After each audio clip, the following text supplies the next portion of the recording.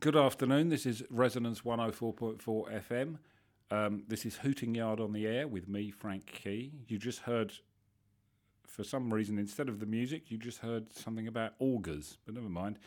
That was an error. We always have errors. So, Hooting Yard on the air, as ever, half an hour of morally uplifting and instructive prose. This week, among other things, I'm going to tell you how to eat mashed potatoes next to a lighthouse. How to eat mashed potatoes next to a lighthouse. First, parboil your potatoes, then parboil them a second time, then mash them. Spoon your mash onto a preheated plate and cover thoroughly in tin foil. This will ensure your mashed potato stays piping hot while you're travelling to your nearest lighthouse. Before leaving the house, pop a fork and a napkin into your pocket. Catch a bus to the coast. There should be a rowing boat tied up to a painter on the shore.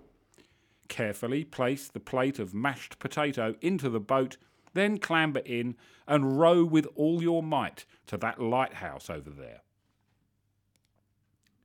Tie up the boat to a post embedded in the rocks on which the lighthouse stands. Some of the rocks may be razor sharp, so be careful. Disembark from the rowing boat, not forgetting to carry your plate of mashed potatoes. Find a reasonably comfortable spot in which to crouch and remove the tin foil. Scrunch it up into a ball and put it in the same pocket from which you should now remove the fork and the napkin. Tuck the napkin under your chin, making it secure so that it does not blow away in the howling gale. Using the fork, devour every last mouthful of your mashed potatoes. If the lighthouse keeper appears, share your food, for no lighthouse keeper likes to be deprived of mashed potatoes. You would, of course, know that if you had paid attention and learned your proverbs instead of being a feckless gutter snipe. Rinse your plate and fork in the broiling sea, then row back to the mainland, having given a hearty wave to the lighthouse keeper. Don't forget to tie the rowing boat to the painter where you found it. Place your soiled napkin and balled up tin foil in the municipal waste bin at the bus depot. If you have missed the last bus, you will either have to walk home or spend a sleepless night cowering under threadbare blankets in a haunted manse riddled with poltergeists.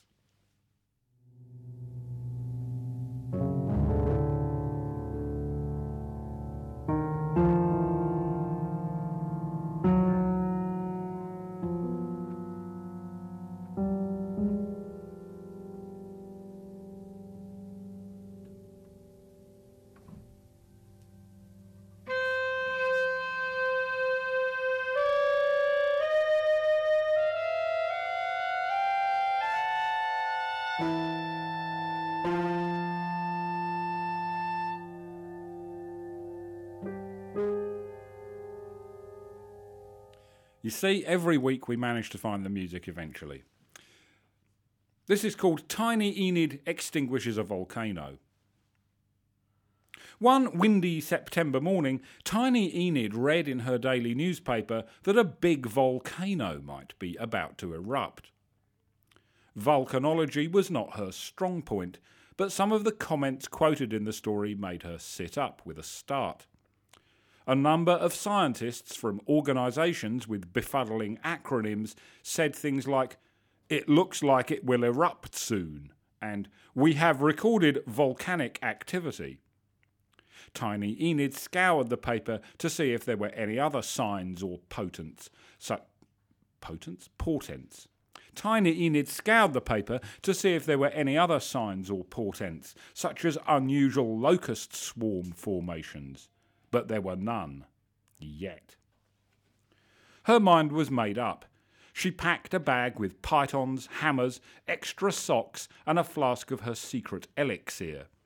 She left instructions for the milk delivery person and the topiarist and called a taxi. The taxi took her from her house to the railway station, where she boarded a train to the port, from where a small boat rounded the coastline to that part of the land where there was an airfield.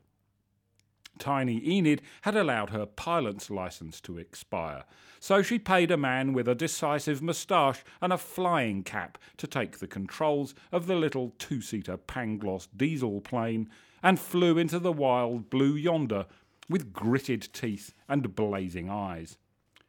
Tiny Enid never wore goggles when flying. She thought them a sign of moral dereliction. Tiny Enid never let a day pass without reading a few pages of The Imitation of Christ by Thomas à Kempis. Indeed, she kept a ragged copy of this devotional classic in her bag at all times. It is true that the Augustinian monk has nothing to say on the subject of flying goggles, given that he was writing in the 1420s, and it's hard for us to comprehend how Tiny Enid arrived at her interpretation. It is hard and also unwise, for no less than a dozen harmless souls have gone crackers trying to correlate the contents of Tiny Enid's brain.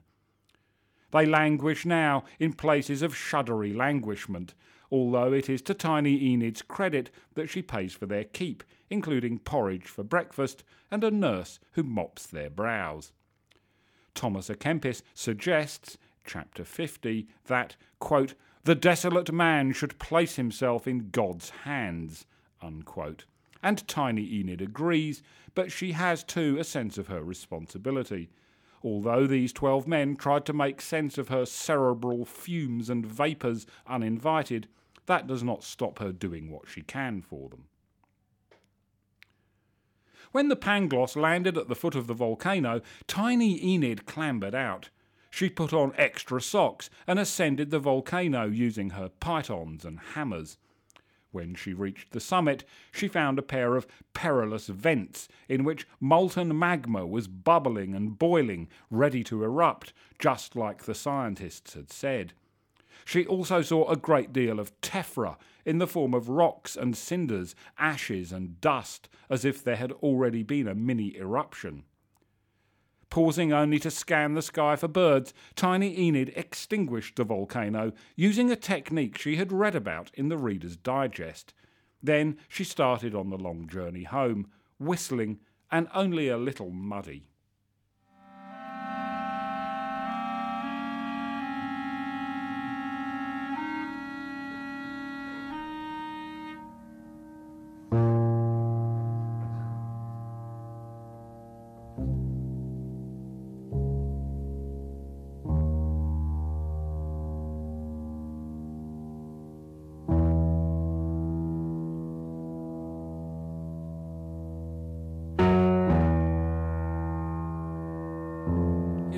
From long ago. Oh, how they clanged, those gubernatorial bells. It is 80 years now since their peals sounded, but still I hear them in my head. They clanged ceaselessly, all day and all night, deafeningly loud, for years on end. Cows stood dazed in the fields around the bell tower, many cows, too many cows to count, all dazed and stunned, and in those days no cowherds came to give them succour. In your tongue, gubernatorial refers to governorship, but in my land at that time, the gubernatorial bells were the ever-clanging bells of the ferocious tyrant known variously as the Goob, or Goober, or Gubernat. Some said the Gubernat was a fiend in human form, but none had ever seen it, so how could they be so sure, muttering darkly in the corner of the tavern, professing a knowledge they did not have, rewarded with a refilled tankard by some credulous foreign person on an ill-advised visit to our bell-blasted village. Dobson came here once. He crashed through the tavern doors, a clumsy adventurer, for he was young then, and jabbered at anyone who would listen that he wanted to go up the hill to the castle to meet the Gubernat face to face. "And what do you think you'll find?" sneered an old frogman in the last stages of drunken despair. Within seconds he keeled off his stool and lay insensible in the sawdust. Dobson answered him regardless. "I know not what I shall find, old man," he announced, I know only that if those benighted bells are ever to stop clanging, the Gubernat must be dragged from its perch in the castle atop the hill. Then you will know peace, as will the countless cows in your pretty fields who are now dazed and stunned. Our fields are indeed pretty, muttered someone lurking in the gloom, as is your speech, young Dobson. But the Gubernat will never allow you into its presence. The last swashbuckling foreign person who came here on a mission such as yours ran away gibbering along Hollyhock Lane. They recovered his corpse from the duck pond a week later. When our necropod woman made her examination, do you know what she found? His brain had been sucked out into space. There is an art to saying pshaw with conviction. Later in life, as you know, Dobson was one of the great pshaws, but back then he was callow and shallow, and the pshaw he pshawed was a pitiful pip on his lips. In truth, he was unnerved by this news. He resolved to obtain a letter of introduction from the Gubernat's solicitors, Buttercups and Todd, whose office he had passed on his way from the railway station. He pranced out of the tavern and retraced his steps. Neither Buttercups nor Todd was available, he learned. Cow business kept them fully occupied, for there were numberless cows and only the pair of them, the one greasy, the other mute. Dobson sat on a lump of stone in the market square, biting his fingernails and praying for the insane clanging of the gubernatorial bells to stop. That is how I found him so many years ago, on that gorgeous day when we first met, when still the cowherds stunned the cows, when the bells still clanged in that village far away, where I plied my trade as the necropod woman, fruitlessly searching for brains sucked into space, and for a pamphleteer whose pamphlets were not yet written, not yet read, and not yet out of print.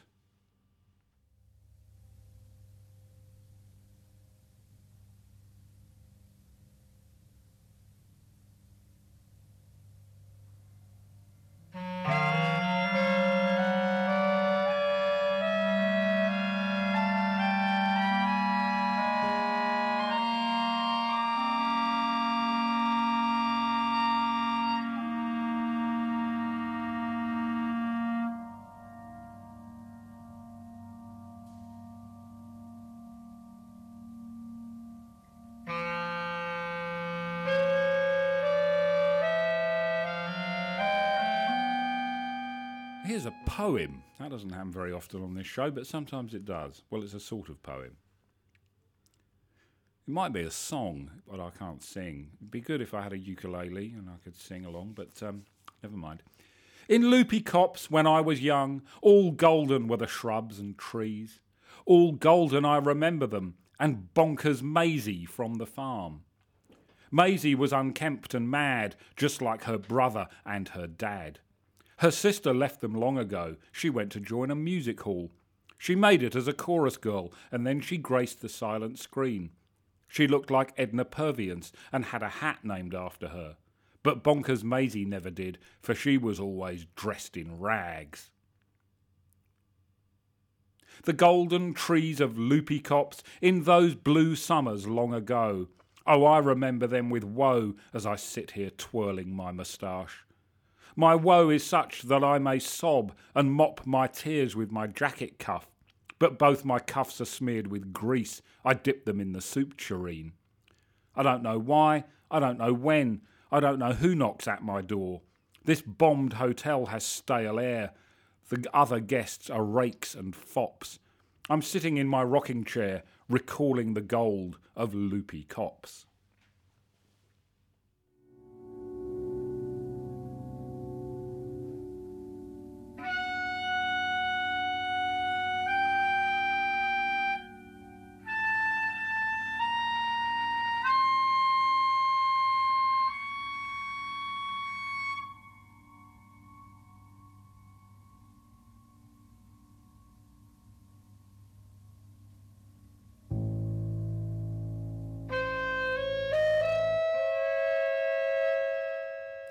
Sag mir, wo die Blumen sind, which as you probably know, means where have all the flowers gone?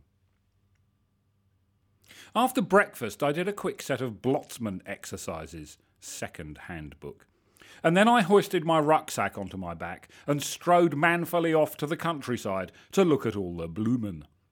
The lake next to the decoy airfield was full of decoy ducks. For the first time I noticed a shabby clapboard hut, which, according to a sign on its roof, was selling items of stationery at bargain prices. I strode manfully across the verdant meadows, stepping on innumerable bloomin' as I went, and pushed my way into the tenebrous interior of the hut, wherein sat a crone sharpening a pencil. "Hail, crone!" I cried. "Hail, wayfaring rucksack person!" yelled the crone, deafeningly. I was disconcerted. From her withered old body, festooned in noisome rags, piped the voice of a youngster. I wondered with a start if my manful strides had led me inadvertently into the spooky land of Gar, reputed to be teeming with imps and sprites, spider gods and changelings, and with things that should not be. But I had faced peril before, and I had eaten a large breakfast. Quick thinking has always been my trademark, so I nipped out of the hut and uprooted a fistful of calla lilies to give to the crone. If she was a malevolent being from a parallel universe, the bloomin' would appease her, and if she was but a crone, there would be no harm done. "Hail once more, crone!" I declaimed, skipping into the hut. "Here, have these calla lilies to brighten up your hovel." The crone accepted my gift graciously. As she reached creakily to take the bloomin', a slight disarrangement of her rags revealed the source of her arrestingly youthful voice. Wires trailed from her sleeve, and following their path across the floor, I saw that she was attached to a standard Kirpin voice box. Mischievously, I turned the dial to the US Vice President's setting, so when next the crone spoke, she would sound exactly like Spyro Agnew. I was about to ask the price of pencil sharpeners when a shell duck waddled into the hut. At least, I thought it was a shell duck. It may have been a teal. Its arrival sent the crone into a frenzy of terror. I had to turn down the volume on the voice box, so loudly did she scream. The teal, or shell duck, glared at her with uncanny purple eyes, and she carried on screaming. There was little I could do. My training never prepared me to deal with terrifying ducks. Not that I was scared of the teal or shell duck myself, you understand. I fear nothing anymore, not even those recurring nightmares I have about buttons, for I have been following Blotzman's second handbook for 5 years. That is why I am able to stride manfully about the countryside, trampling on bloomin' without a care in the world. I picked up a pencil sharpener and placed a handful of coins in its place. The crone still screamed, the duck still stared.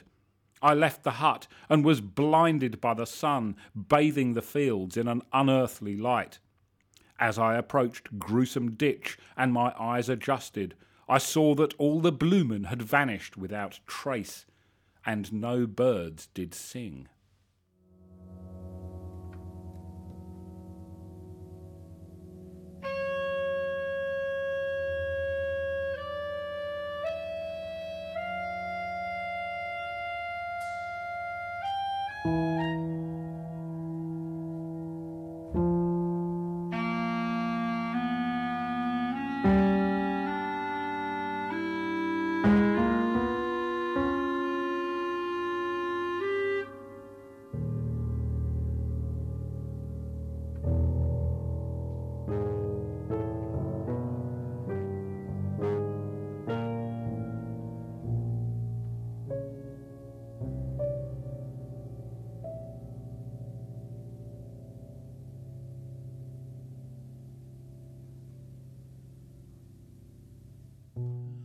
I am not averse to pageantry, so when a parade came past my door last Friday, I went to my window to watch. Although the pane of glass in my window is besmirched by grease, I had a splendid view. I saw a yellow brougham, 3 green pantechnicons, a brown cabriolet, at least a dozen crimson charabancs, a pair of white phaetons, and a blue chariot, each with its flags and bunting and streamers and ribbons, some with hooters and klaxons making a terrible din, and they were followed by countless wagons and floats and cars, gigs, coaches, brakes, droshkis, jalopies and landaus, jeeps, bogies and coupes, drays, palanquins and flivvers, so many that before I knew it, hours had passed, and it was dusk, and there seemed to be no end to the parade. I was beginning to wonder how I would be able to cross the street. I wanted to go to the tobacconist's to pick up a twist of nap and a plug of slot, but the succession of carriages, decorative snowploughs, unicycles and troikas showed no sign of abating. The crowd that had gathered to cheer and throw hats in the air and dance impromptu polkas was thicker than it had been all day. One mountebank had set up his stall close to my front gate and was attracting custom with whoops and whistles. I decided to risk crossing the road, thinking I could weave my way through the parade. I put on my hat and stepped out of the door, and was at once caught up in a surging mob of revellers and borne aloft like some sort of mascot. They ignored my tremulous whimpers of protest, but eventually dumped me on the curb about a mile down the road from my house, and here the pageantry and crowds were, if anything, more boisterous, colourful and noisy than ever. "What is all this in aid of?" I shouted at a black-clad widow woman who was selling bundles of strange herbs from a barrow. She was reluctant to answer me until I had forked out a handful of cash for a sprig of irkbane. "A potentate from a far distant land is visiting our town," she told me, "and the council wanted to make him welcome. He is a terrible tyrant, and he has been known to kill a horse just by uttering its name. His palace is bigger than the tallest mountain, and is built from the bones of enemies he has slain in combat. But they say that in his bailiwick sheep may safely graze." The widow woman continued to speak, but she was drowned out by a band of pipers on the back of a passing flatbed truck. I stuffed cotton wool into my ears. An urchin pressed a pennant into my hand, and I found myself waving it unthinkingly. Night had fallen now, but the town was bright with flares and gas and calcium nightlights. I stood at the roadside, hemmed in by carousing crowds, and watched the passing parade. Somewhere bells were clanging. A mile away in the dark, dark woods, owls swooped on field mice, badgers grubbed for worms, and insects glowed. A mile further on, the potentate's assassin tied a bandana around his head, lit a cigarillo, shouldered his rifle, and began his heavy, deliberate trudge across the marshes towards the town.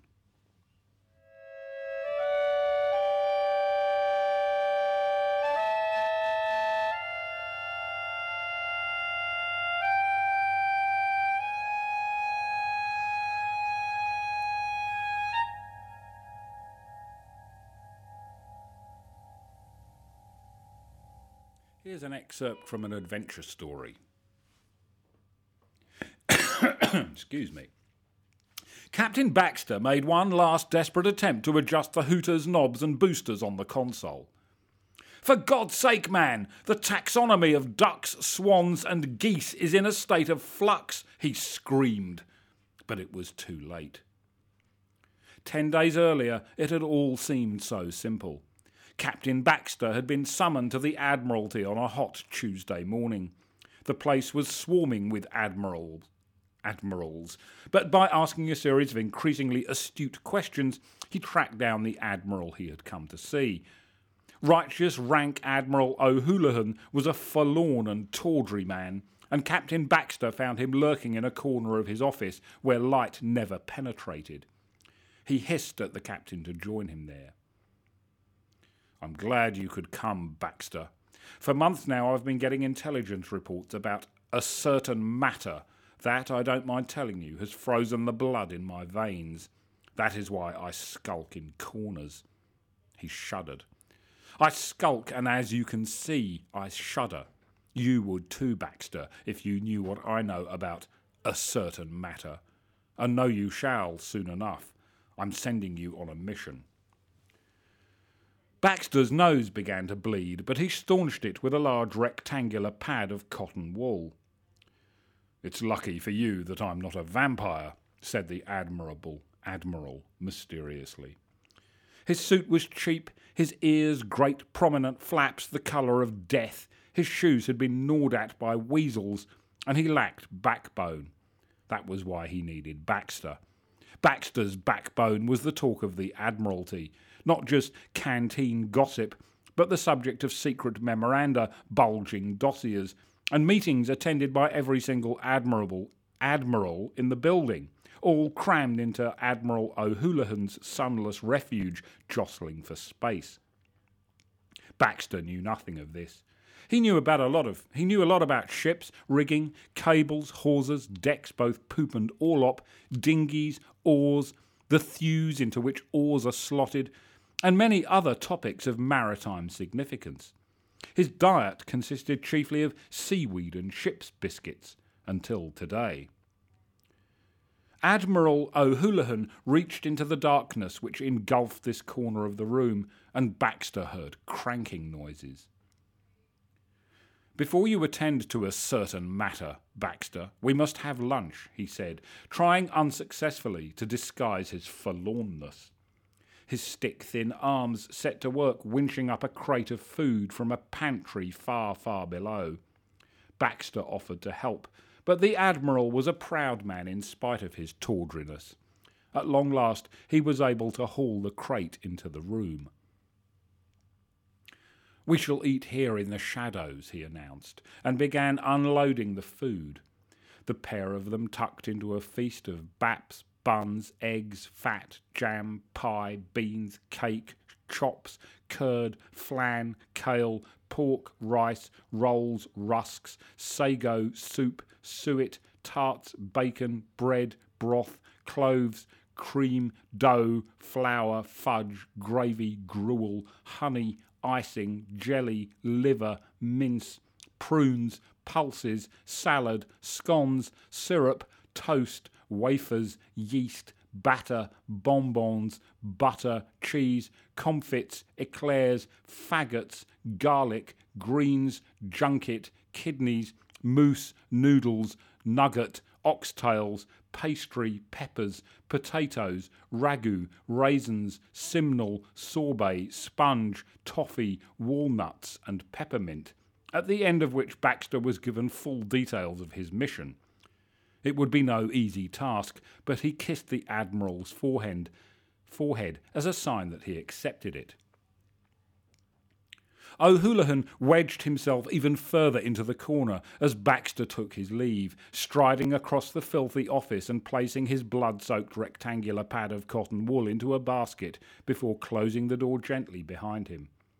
Little did either of them know that in 10 days' time the taxonomy of ducks, swans and geese would be in a state of flux, and Baxter would face a peril greater than death itself.